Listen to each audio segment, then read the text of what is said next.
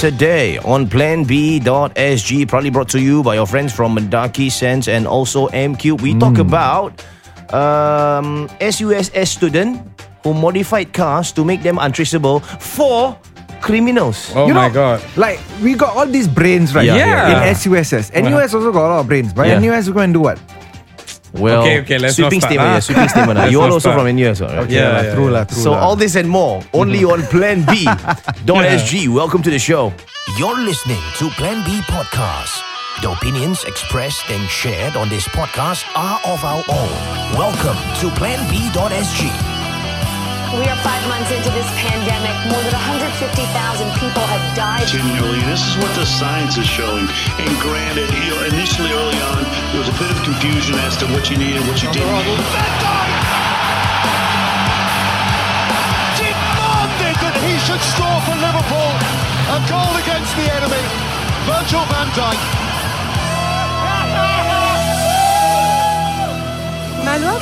Welcome back to planb.sg. I'm Zar Ismail. And I'm Darren Ma. And I'm Rahman. Wow, power. Yes. That voice. Because it's the day. And because you ate. Yes. We had lunch. Yes. Today in news. Yes. So now, this is from the Straits Times. SUSS student helped provide untraceable cars with cloned license plates to criminals. Oh my. Why? I don't know. We'll get there. Okay. This was released on March 12 at 5:57 p.m. A 28-year-old student helped provide criminals with cars that were modified to become untraceable. Wow. On Friday, Tan Wen-Jie, a part-time student with a SUSS, pleaded guilty to conspiring to cheat the LTA and the Singapore Customs. Tan was convicted on 3 charges of cheating and 3 charges of making false declarations relating to the export of the cars. Oh no. Another 9 similar charges will be taken into consideration for sentencing. Not bad, this guy. Like power. What he do? Okay, so at least 6 other criminal cases have involved the use of the cars, including road traffic violation cases and the case of unlicensed money lending related harassment. Wow. Oh my God. And they give to this guy to do Yeah. it. Wow. No, I think No, he He helped to mask prep the cars. cars. I see. So in September 2018, Tan conspired with one Lee Wei Liang, 35, to profit from selling and renting deregistered cars. Tan would buy cars with COEs close to expiry and then resell them for profit. Oh no. Lee also modified the cars in quiet car parks, grinding off the chassis and engine numbers, replacing the license plate with a cloned license plate and replacing the in-vehicle unit with that of another registered vehicle. Oh. Wow. The registration number on the clone license plate would belong to an existing registered car with a similar color, make and model. I see. Tan was the one who sourced for the replacement IUs and cloned license plates. The cars were modified so that they could not be traced when used for illegal purposes. Oh my. They were sold and rented on Carousel and through a middleman who earned a commission. The sales and rentals were done on a no questions asked basis with no checks on whether the buyer was even legally allowed to drive. Oh my Oh gosh. my. The court was told then that the cars were later often used in or used to facilitate criminal activity. Wow. And they included 2 BMWs, a Mitsubishi Lancer EX, Honda Stream, Honda Civic, Honda Jazz, and a Mazda 6. Wow. So aside from procuring the vehicles, Tan also facilitated the preparation of documents. Wow, he really made it into a whole industry. Wow. To make it seem like the vehicles had already been or were going to be exported. He did this by liaising with middlemen from Scrap Car Shop and Absolute Motors, paying them to do up the paperwork. Wow. So, wow, this guy is a bit crazy. But basically, the whole entire operation fell apart after police managed to trace one of the modified cars used in the unlicensed money lending related harassment case. Wow, this is like some Italian job kind of thing. How old is this guy? 28, I think. 28, and then he Yes, is from. Why must they mention SUSS? He's still studying there. I don't know. I guess. What is he studying? Yeah, he's a student, yeah. He's a student, eh? But he's a part-time student, but I don't think they mentioned what he was studying. Engineering, maybe, I don't know. But well. yeah, like Comms, so maybe. he is out on bail right now for $10,000 and he could be facing up to Death, 10 no. years. No lah. 10 years and also fining for each cheating charge. Oh my. And he's facing a total of 77 charges. Wow. Good luck to that, man. Yeah, I mean, in a sense, I think he deserves it, right? This was really elaborate. This was not like a, like one-off like moment of greed or whatever. Like he had a whole elaborate system. You know, when I read these kind of things, yes, he's a criminal. What he did was wrong. Yeah. But I'm also in awe at the brains. Yeah.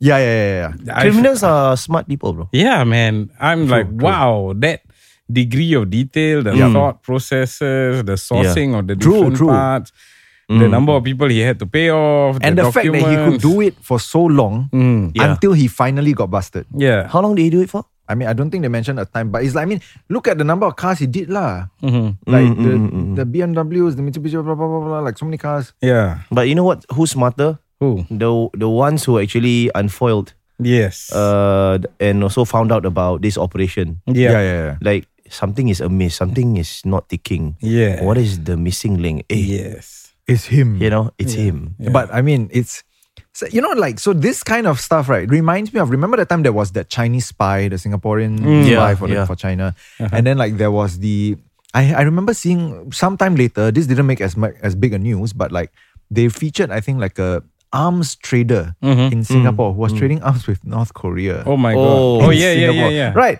Yeah. And then I'm just like, wow, Singapore got these kind of people, huh? Yeah. A lot. A lot. Do you know? Don't know. Like, as in you've dealt with the cases before or like what? Have Sorry? you dealt with these kinds of cases? Yes. Oh, you have? Yeah. Wow. Then why you say don't know? Lawyer confidentiality. No, it's not client. confirm or deny. I see. No Example. comments, example. no comments, no comments. Example.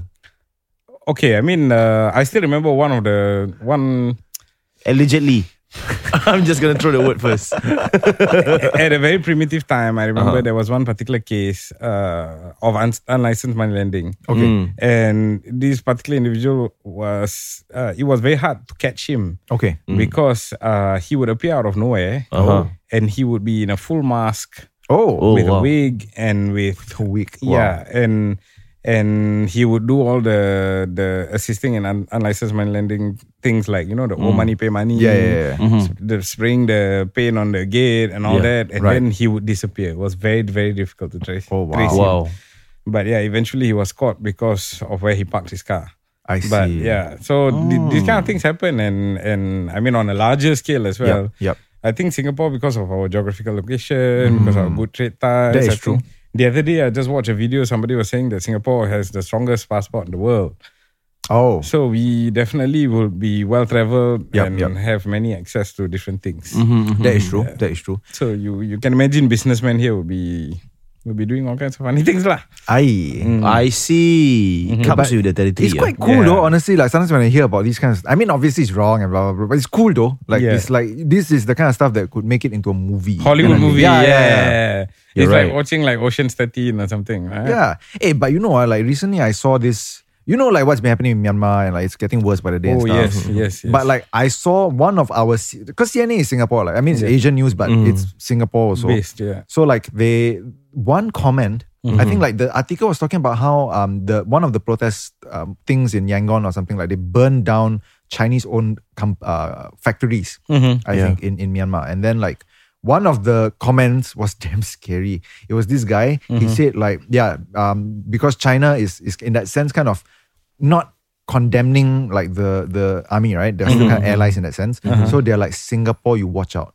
Oh my. He said something to that effect. I can't remember the exact quote, but he said something like, Singapore also has all these business ties. They should watch out or something like this. I And I see. was just like, holy shit. Hey, but we did a lot for Myanmar. No? If I'm not mistaken, we were the ones who tried our best to help them get on ASEAN, if I'm not mistaken. Is it? And then- We had a vision for tomorrow. Yeah. We had a vision Oh my for God, it's still on that song. tomorrow.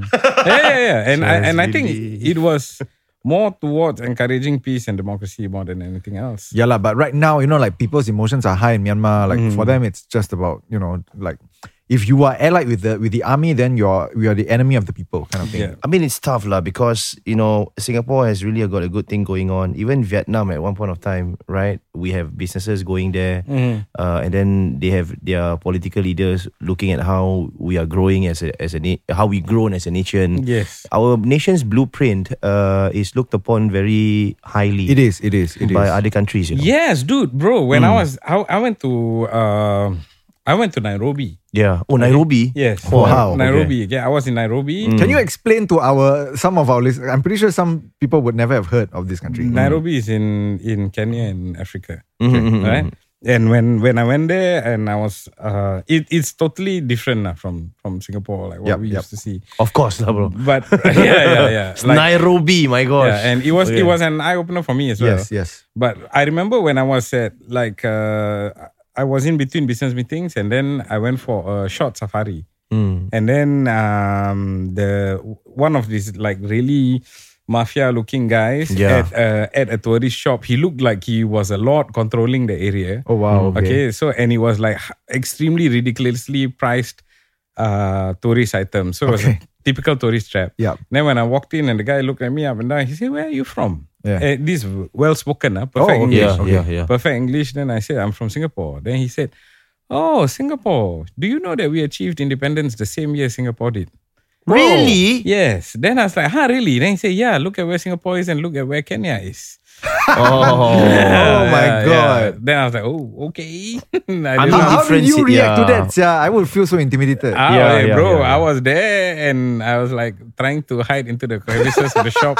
I see. Yeah, I see. It's scary, bro. It's scary. Like you say the wrong thing, later like they take it as you're offending his country, or like you don't know what to say. Yeah. So just thank you, and hide into the background. But so I think we do have a lot of things that we should be proud of, and we have achieved as per the song. But, I mean, it's just mind-boggling though. Sometimes like when you hear about these kind of cases, because like always people think of Singapore as like no crime or like super low crime or like just petty crime kind of stuff. Then like we have these kinds of really like I guess Hollywood type stuff.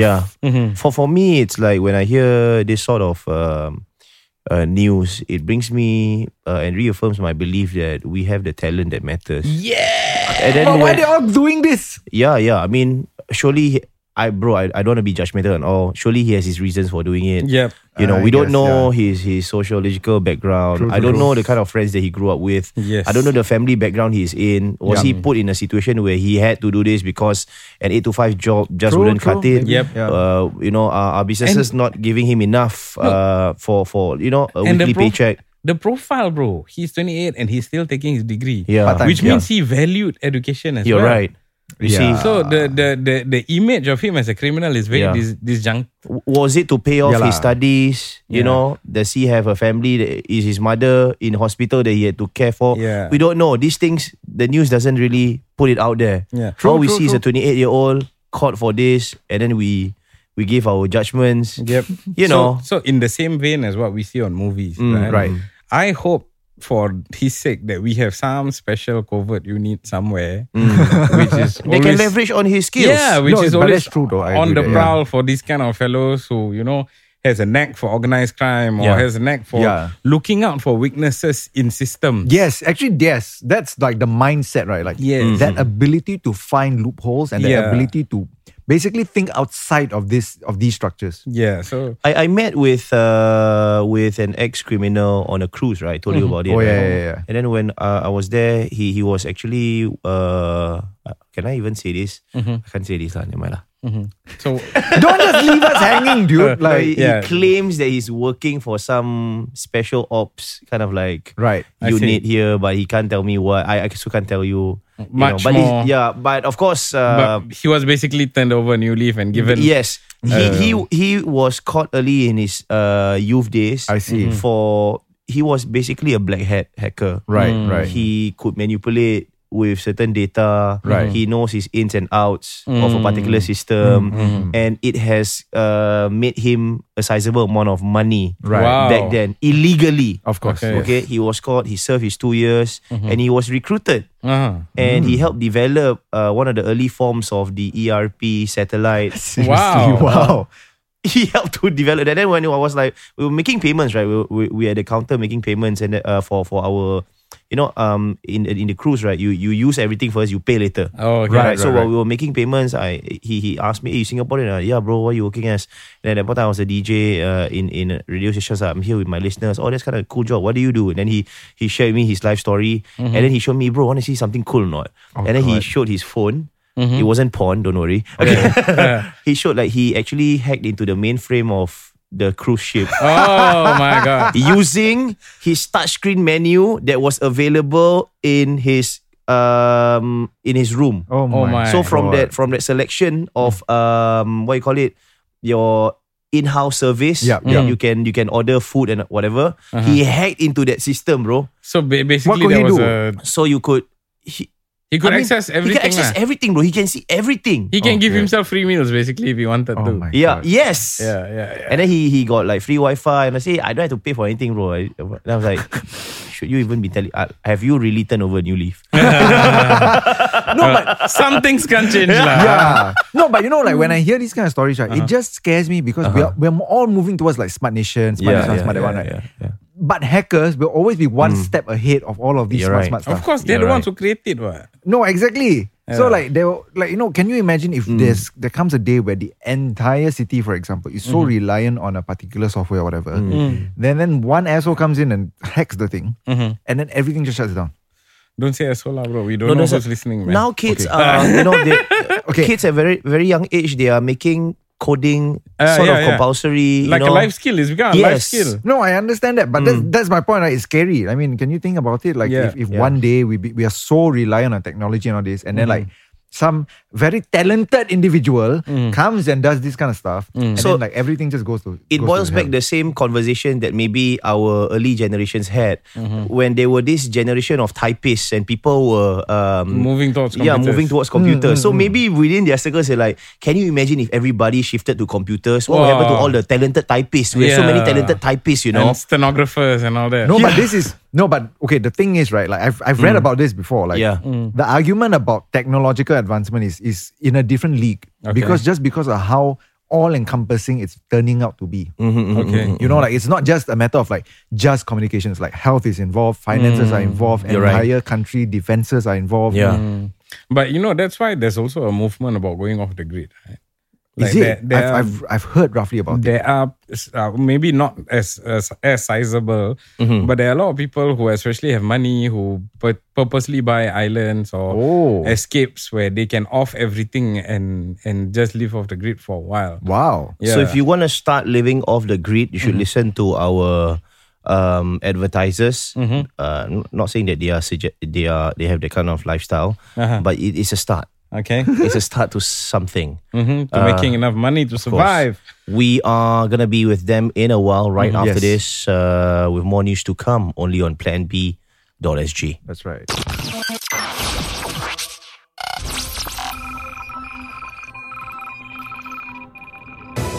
Welcome back to planb.sg, proudly brought to you by our friends from Mendaki SENSE and M³. For more information, you can contact them at their main line. It's 6330-3000 or visit their Facebook and Instagram platforms at Mendaki SENSE. You can also go to WSG site, www.wsg.gov.sg, to know more about the available initiatives under the SG United Jobs and Skills Package. We are still with Hafiz and Fatin. Hafiz 4 months in this SG traineeship. Yes. And Fatin has been in the program for 6 months. Yes. And here to share their experiences with everyone on board. So specifically just for graduates of different institutions? So it's mainly for graduates from ITEs, polys, as well as private institutions and unis. Right. But I also think that we also have a mid-career program, right? Correct. So people who are affected by COVID and then mid-career change. So there's also a site where that relates to them, so they can actually find out more. Right. So this is also called traineeship, or it's a different program altogether? Yeah, it's called SG Mid-Career Traineeship as well. Okay. So they have that particular program for individuals who are doing their mid-career switch. So basically, whatever your station in life, there'll be a program for you, basically. But I think for that one would be, the duration would be longer. For us, it's probably like 6-9 months. For them, that will be probably a year or 2 years. Yeah, so I actually wanted to ask this as well, because you guys mentioned like 4 months in, 6 months in. Yeah. Okay. Like, how does this thing work? Like, is it by a contract at one shot? You need to do this for 9 months, or how? Yeah, for us, I think it's 9 months. For us, it's 9 months. But there are some that are 6 months. So it depends on the organization and I see. how long they want their SG trainees to be in the organization. Then can you like extend it afterwards or even become like a full-time full member in that is up to the organization. I see. Okay. So it's a mandatory 9 months or is it different across different industries? I think it's different. And then, but as you are serving your SG traineeship and actually during the traineeship, and if you actually, some job previously gets back to you, you can actually leave the traineeship and then, and then it's not a breach of contract. It's stated there that you can actually pursue if it's better for you, if the opportunity presents in that way. So you're not bound to it, basically. Yeah, you're just there to learn and then develop all your skills. Oh, that's really good. All that. What about allowance? That's always a talking point. What's the amount of time that you all have to commit to this particular program per day? Is it an 8 to 5 program or is it like a half day course? How's it like? It's like a full time. It's like a full time. 9 to 6. Yeah. I see. And you get paid the same amount as a conventional staff who's in the particular. No lah. Or is it like a 70%? What is the? Okay, so for what is it like? For uni grads, that's actually we are capped at, I think it's 2.5K for uni grads. Yes. And then coming for this is with CPF or? Oh no, the thing is. There's no CPF. It's just a 2.5K allowance. I'm asking for too much. So it's 2.5K for uni grads. Yeah, and then just now you guys were saying about internship. What's the difference between internship and traineeship? Right? Yeah. So basically that's one of the points. So this traineeship actually, the allowance is better for all these groups of people as compared to internships where you get sometimes less than 1K. Yeah, that's what I've heard, like from friends who've done internships. 700? Yeah, like that. It's really they always complain. They're like, it's really not worth it. It's never enough. You do quite a lot of work. It's not even the work you want to do. Yeah. And then like you don't get paid enough. Yeah. So like, But if you intern at the right companies, it might be a good portfolio for you. Of course. I mean, that's what I believe lah. So how has it been like for the 4-6 months in? Do you guys plan to pursue this like try? Do you hope that you'll be able to continue on after this contract, or do you think?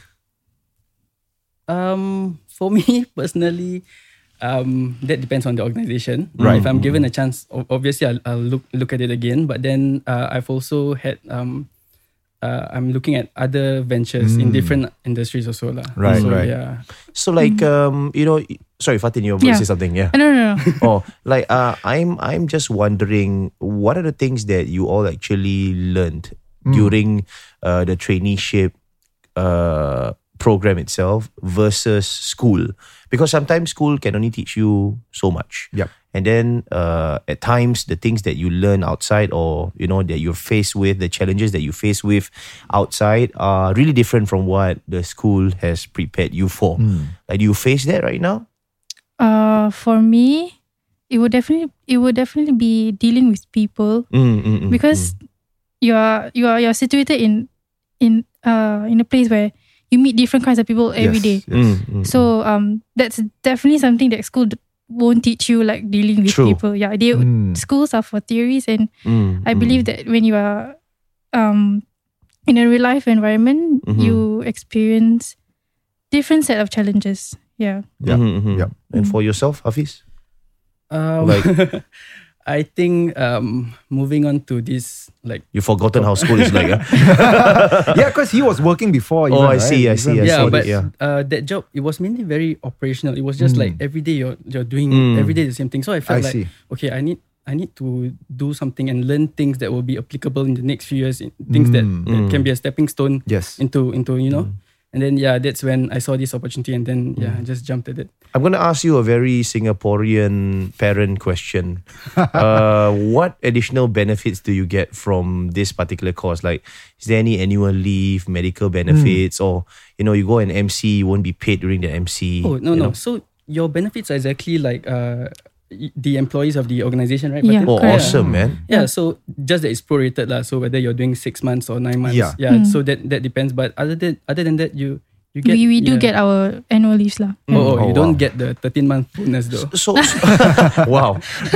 So like, if you were to sign yourself up for this traineeship, is it a like 100% confirmation you will get it, or does it go through some sort of sieving where only certain graduates of a certain caliber are allowed to go through this? Because I understand right now the situation is that the jobs are not, I mean, the companies out there are not really hiring. Yeah. And there are some who are actually there's a lot of jobs that are available, but maybe something, the job matching the part, profile, the profiles is not what maybe graduates want. Yep. So entering into SG traineeship, is there like 100% confirmation you will actually get into it, or there's like a percentage possibility, maybe 30% you will not get and 70% you might be, you know? You mean into the program? Into the program. I think mainly the criteria is for you to be a Singaporean or PR. Yeah. And then, you just have to graduate between 2019 to 20... I think right now it's 2021. Yeah. Okay, so that's the criteria. Is it? Yeah, and then you just have to try apply to it. Hopefully the organization gets back to you. And then you'll get through interviews like a normal job interview. I see. I think this is really important because I know of several graduates who are, just throwing resumes after resume to certain companies, and I know they've been trying hard. Yep. And I heard like a certain graduate, like a particular month, he sent about 200 resumes per month. I think that's a good hustle, but at the same time, do take this up for consideration while waiting for better offers, or you never know, this might be the offer that you're actually waiting for. Like one more place to throw your resume after throwing 200 doesn't make that much of a difference. Yeah.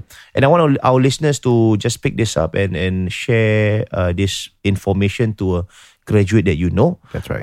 Who's finding a job and trying to see what works for him or her. Exactly. So by all means, this is a time to do it. I'd like to thank once again Fatin and also Hafiz for being with us. What is your message to listeners who are actually trying to make it in life, trying to find a new opportunity and are grappling with that right now? What is your message to all of them?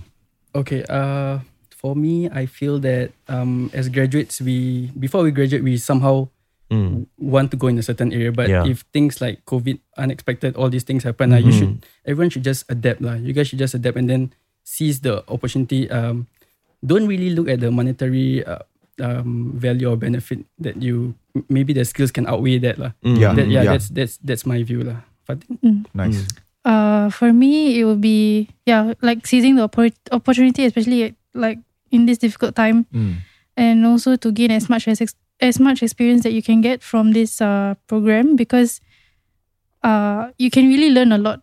And just a shout out to Poly and ITE students. Come 1st April, there will be actually an increase in the quota of how much you guys will receive for allowance. I think for diploma holders will be 2.1, and then for ITE should be 1.7 or 1.8. So it's a good stepping stone for you guys. And it'll be mainly like 6 months or 9 months. You guys can check it out. Excellent. And this information is available on WSG site? Yep. Okay. It'll be on WSG site. So all you got to do is to visit www.wsg.gov.sg to know more about the available initiatives like we've mentioned earlier on, and also to find out more about SG United Jobs and Skills Package.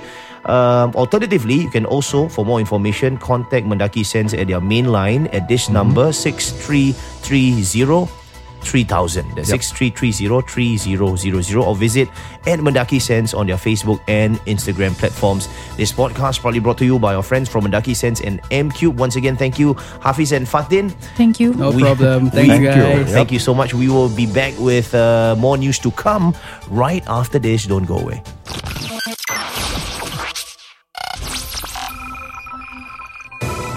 Welcome back to Plan B.SG.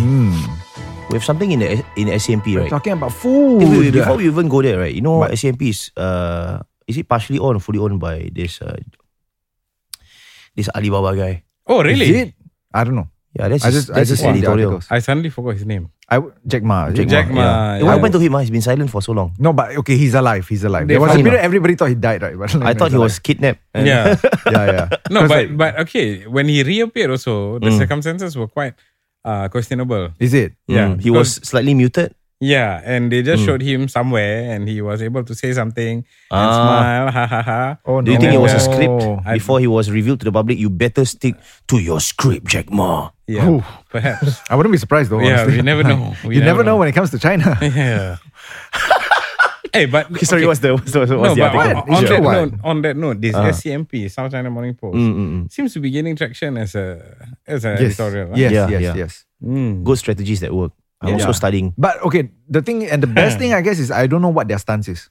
Like, I feel like that's a good mark of, like, you know, at least journalism. Some neutral or like fair-handedness. It's not like, that's why I really sometimes I just don't like to read American stuff, because it's like you read like the first 2 paragraphs and you know this one either like super left-wing or super right-wing. You know what I mean? I don't like that. Do you consume Russian Times? No, I don't.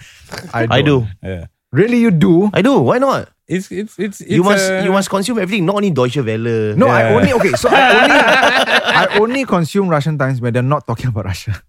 Oh, and I think 80% of their content is not just Russia. I know. Russia, that's why, like, as in, I will avoid the things about Russia because I know that it's all just, you know, a certain perspective. So. Yeah, that's fair.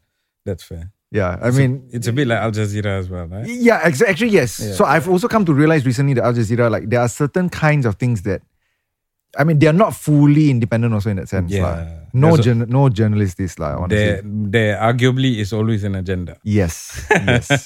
Okay, so more importantly, yes, Mala food, mad for Mala. This is from SCMP. Mad for Mala, how Singapore's taste for halal Chinese food has taken off. This is written by Kimberly Lim at 9 a.m, 12 March. So when Aisha Tan moved to Singapore from Xinjiang in 2012, she noticed there were no restaurants serving Chinese traditional dishes from China for the Muslim community. The halal food in Singapore is very different from Xinjiang, so I decided to set up shop and introduce Xinjiang dishes to the Muslim community here. The 48-year-old said the Xinjiang Uyghur autonomous region, the westernmost part of China that is home to largely Muslim minority Uyghurs, is known for food that is distinct from the rest of the country, with dishes such as roasted mutton and the use of thick, fragrant spices. Tan's restaurant, Yi Jun Noodle, specializes in beef noodles, in a particular dish in Xinjiang that's very popular. When she first opened in 2017, 18% of her customers were Muslim, but she has since seen a greater number of non-Muslim customers. A lot of them like to come here to host work meetings. This is because the office is made up of different people from different regions, and it might be hard to find a restaurant that caters to everyone's taste buds. Yeah. So Muslims make up about 14% of Singapore's 5.8 million people. Most Muslims in the country are ethnically Malay, while the rest are from others, like me, including Indians and Chinese. Actually, like us lah. Singapore's MUIS said it issued 4,630 halal certificates to premises in 2018, almost double the figure a decade ago. Oh wow, I didn't know this. These establishments were started by Muslims as well as non-Muslim Singaporeans, in addition to new migrants such as Tan, motivated by a growing interest among the Muslim community to try new flavors and cuisines. The growth of the local halal industry mirrors that of the global halal industry, according to a MUIS spokesperson, in reference to the growing number of Muslim travelers in the Asia-Pacific region. So yeah, this is quite cool. I mean, the rest of it is just talking about like infrastructure in other countries. But there's also one part about Mr. Muhammad Khair Muhammad Noor, 55, an administrator of the Halal Cafe and Restaurants in Singapore HCRS Facebook group, said there had been an increase in the number of halal certified or Muslim-owned Chinese restaurants over the past 5 years, many of which were set up by Chinese Muslims from Singapore or mainland Chinese living in the country. So that's quite cool actually. I mean, I think we've all noticed this, right? Yeah. Like in the past few years, it's like you suddenly start seeing all of these like halal Chinese food restaurants pop up. It started with Mala, I think. No, I don't think so. Actually, it's been around for the longest time, lah. Yeah, it's not that long. But honestly, you think back 10 years ago, got me? 10 years ago, possibly, no? Maybe 8 years ago, popular already. Not 10. Yeah. But as far as 8 years ago, really, there were options already. Yeah. Oh, yeah, actually, they say about like 2012, 2013, that kind of time. Yeah, so there has been a lot for some time. And I think just maybe, maturing palates. True. And like globalization, right? We're bringing in more people from different parts. Because like even as a Chinese person, I noticed that. Because like the kinds of food that was coming in like from China in that sense was very different from the traditional Chinese regions that the Chinese people here typically come from. I see. Okay. So things like mala, things like these kind of beef noodles, right? But the beef noodles damn rock out, no? It's damn good, yeah. You tried, right? I love it. But like, these are not things that my grandparents consume. Your grandparents consume mala? No, is they mala don't. something new? Yeah, it's new. They don't know what it's like. They cannot stand it because it's not their kind of food. How come it's suddenly centered and also accepted to be kind of like part of Chinese cuisine? I mean, Mala. okay, the thing is... What are its roots? No, okay, the thing is, right, like, if you... What is the Chinese identity in Singapore? You say Chinese, everybody just thinks of one thing. When like the Chinese community is also very wide and diverse, right? Yeah. The Hainanese people eat different things from the Cantonese people, eat different things from the Hokkien people. You're right. And like all these mala stuff is coming from I think like the more western regions of China, which is like traditionally that's not where the Chinese communities in Singapore came from. Yes. We came from the more coastal sides of China. Oh, actually, when you mentioned this, I did tell you about my trip to Shadian and also Yunnan, right? I think so. It was a very Muslim-centric town. I remember you posting a photograph. Yeah, I explained the backstory behind it already. But it's just that there's this, they like to use this it tastes very peppery, dried flakes of chili and the sting of the heat that you get from eating these flakes are very unique. Identical, peppers, is it? identical to the mala style of flavor, which actually I don't really like. I'm not a mala kind of guy. So typical to the area, from my understanding, is they only serve their food with chili oil. Yes. So, but the chili oil in itself, right? Loaded, no? No lah, bro. No. Whenever I eat, I'm like pouring almost half a bottle. Where are you eating it? Dude, you're just bad at having spicy stuff. We all know this, okay? With respect, that's quite true. But yeah, I mean, to me, the heat is not enough, but it's a very unique taste. Yes. And also the fact that because it's chili oil, it's a very different flavor profile on the tongue. Yeah, you're right. But I think what Zah is referring to, for a lot of these dishes, they have a lot of particular spices, and especially what I'm given to understand is they use a lot of star anise. And what is that? Or it's a particular spice. That spice with the star looking thing. And that star anise, when you cook with that, right, it leaves that lingering, almost wasabi like. Yes. It's quite strong actually. Heat on the tongue. So like you never want to bite into it. Yeah, correct. You never want to bite. Sometimes it's in biryani, right? Sometimes yes. And then you will like be stunned. Yeah. Then your tongue goes numb for a while. Yeah. Stunned like vegetable. Yeah. Exactly. I mean, like, so the thing is, I'm not surprised, right, that like the more western parts of China, I guess, like, because these are the Turkic peoples. Like, because China also not just Chinese people, right? True. Like everybody think China, everybody Chinese, but like you have the Han ethnicity, but you have the Turkic peoples, like the Uyghurs, they're actually Turkic. And like, so I guess traditionally, like historically, the Silk Road, right? Like it was in that region. Yeah. So like the amount of spices from that region is like, I mean, that's why you see similar flavor profiles. Not say profile, but like similar spices being used as like India and that whole region. Yeah. And actually, if you think about it as well, that area, to me, surprisingly, as a non-Chinese, you get a lot of mutton there. Yes. Like in other places, the Chinese food doesn't seem to feature mutton. Yes, it's as actually much. not. Yeah, it's not common. Yeah, and one of to me, the nicest dishes there is the mutton skewers. Ooh, have you tried it before? It's like a kebab thing. It's like a small knife, thin one. Okay. But it's Chinese. It's not like the kinds you see in Middle Eastern. Oh, that's Chinese? Right. Yeah, it's like a small. Wow. Oh, but I've had one where it was on a stick.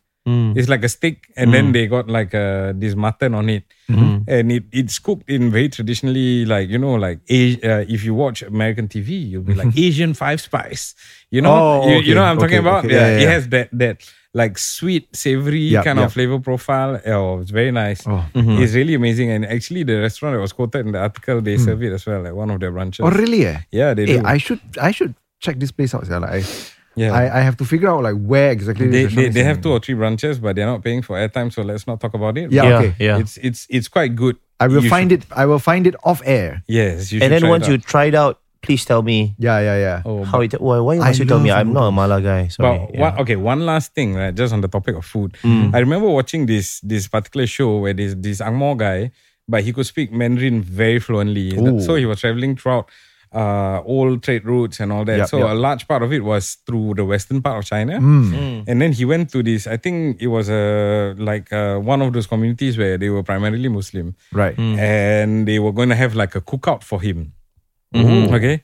So they had this like huge ass furnace that was buried underground. Okay. And then they took this whole like kambing sheep or sheep lah, right? Goat lah, I guess. So it was already gutted and everything. Right. Now, interestingly, it looked a lot like, you know when there's the 13-month the ghost festival. Okay. Then 7 month lah. 7 months. Where got 13 13 month is bonus. Sorry. My That one mistake. performance bonus. My mistake. Yeah, so you know the 7 month the ghost festival. Then like they'll have the roast pork, you know. Oh, the sucking pig kind of thing, right? No. This one is a pork they put on the metal. I know. And then it rotates. And then it's very crispy on the outside. Oh, seriously? Yeah, so Virally on TikTok. They had that in this place. But it was mutton lah. With mutton. Oh my God. Nice, man. So they marinated it on all that. Then they put it on between like two metal things. Right. And then the whole metal thing went underground. Oh. Because deep underground was the burning fire. Oh my God. Wow. Then like 3 hours later they take it out. And then the whole skin is like golden brown, crispy. Nice. Oh my God. And you can see the fats oozing off. Like it's like totally melted and Awesome. and all the meat just falls I tell on the you, bone. like, this is, so the pork version is shaoro. Okay. It's very common in Singapore also. I grew up on that. Okay. Obviously, I don't have that anymore, right? So now you're telling me this thing in wherever in China. Yes. And it's in mutton bloody. I want to try this. Watching it on TV, I was licking my lips. I was like, oh man, I need to Do try we have that. Do we have that here in Singapore? None so Not far. that I know of. Well, this is a call out to anyone who's tuning in right now. Yep. And if you have a good place to get... No, but they have to dig the hole first. You never know. Maybe there are ovens. With the You don't know, proper we don't know. furnace. Yeah. The proper furnace. But it doesn't have to be an underground oven, right? It could also be like a... No, a it's like normal some heated people will tell you, if you want to make tandoori and then you don't have an actual clay oven, Yeah. it doesn't work. Not gonna work. Yeah, that's true. Hard to say lah. You never know. This is food science. Yeah. That's true. Right? Yeah. So you can reach out to us and DM us if you ever had this delicacy before, which actually I haven't tried it yet, but sounds delish. Yes. As long as it's not spicy. If spicy is out, I'll be like, Can lah, a bit of spice lah. I'm not such a weakling, okay? Alright. And this podcast probably brought to you by our friends from Mendaki SENSE and also M³. If you have any stories you want to share with us in our DMs, you can do so in Facebook and Instagram. And you can follow me at Zar Ismail, DZarismail. You can also find me on my Instagram at Darren Mark Kao or on my Facebook as Darren Mark. And you can look for me on both Instagram and Facebook as Abdul Rahman Law Corp. Thank you. And we will see you next week only on planb.sg. Bye-bye. Bye.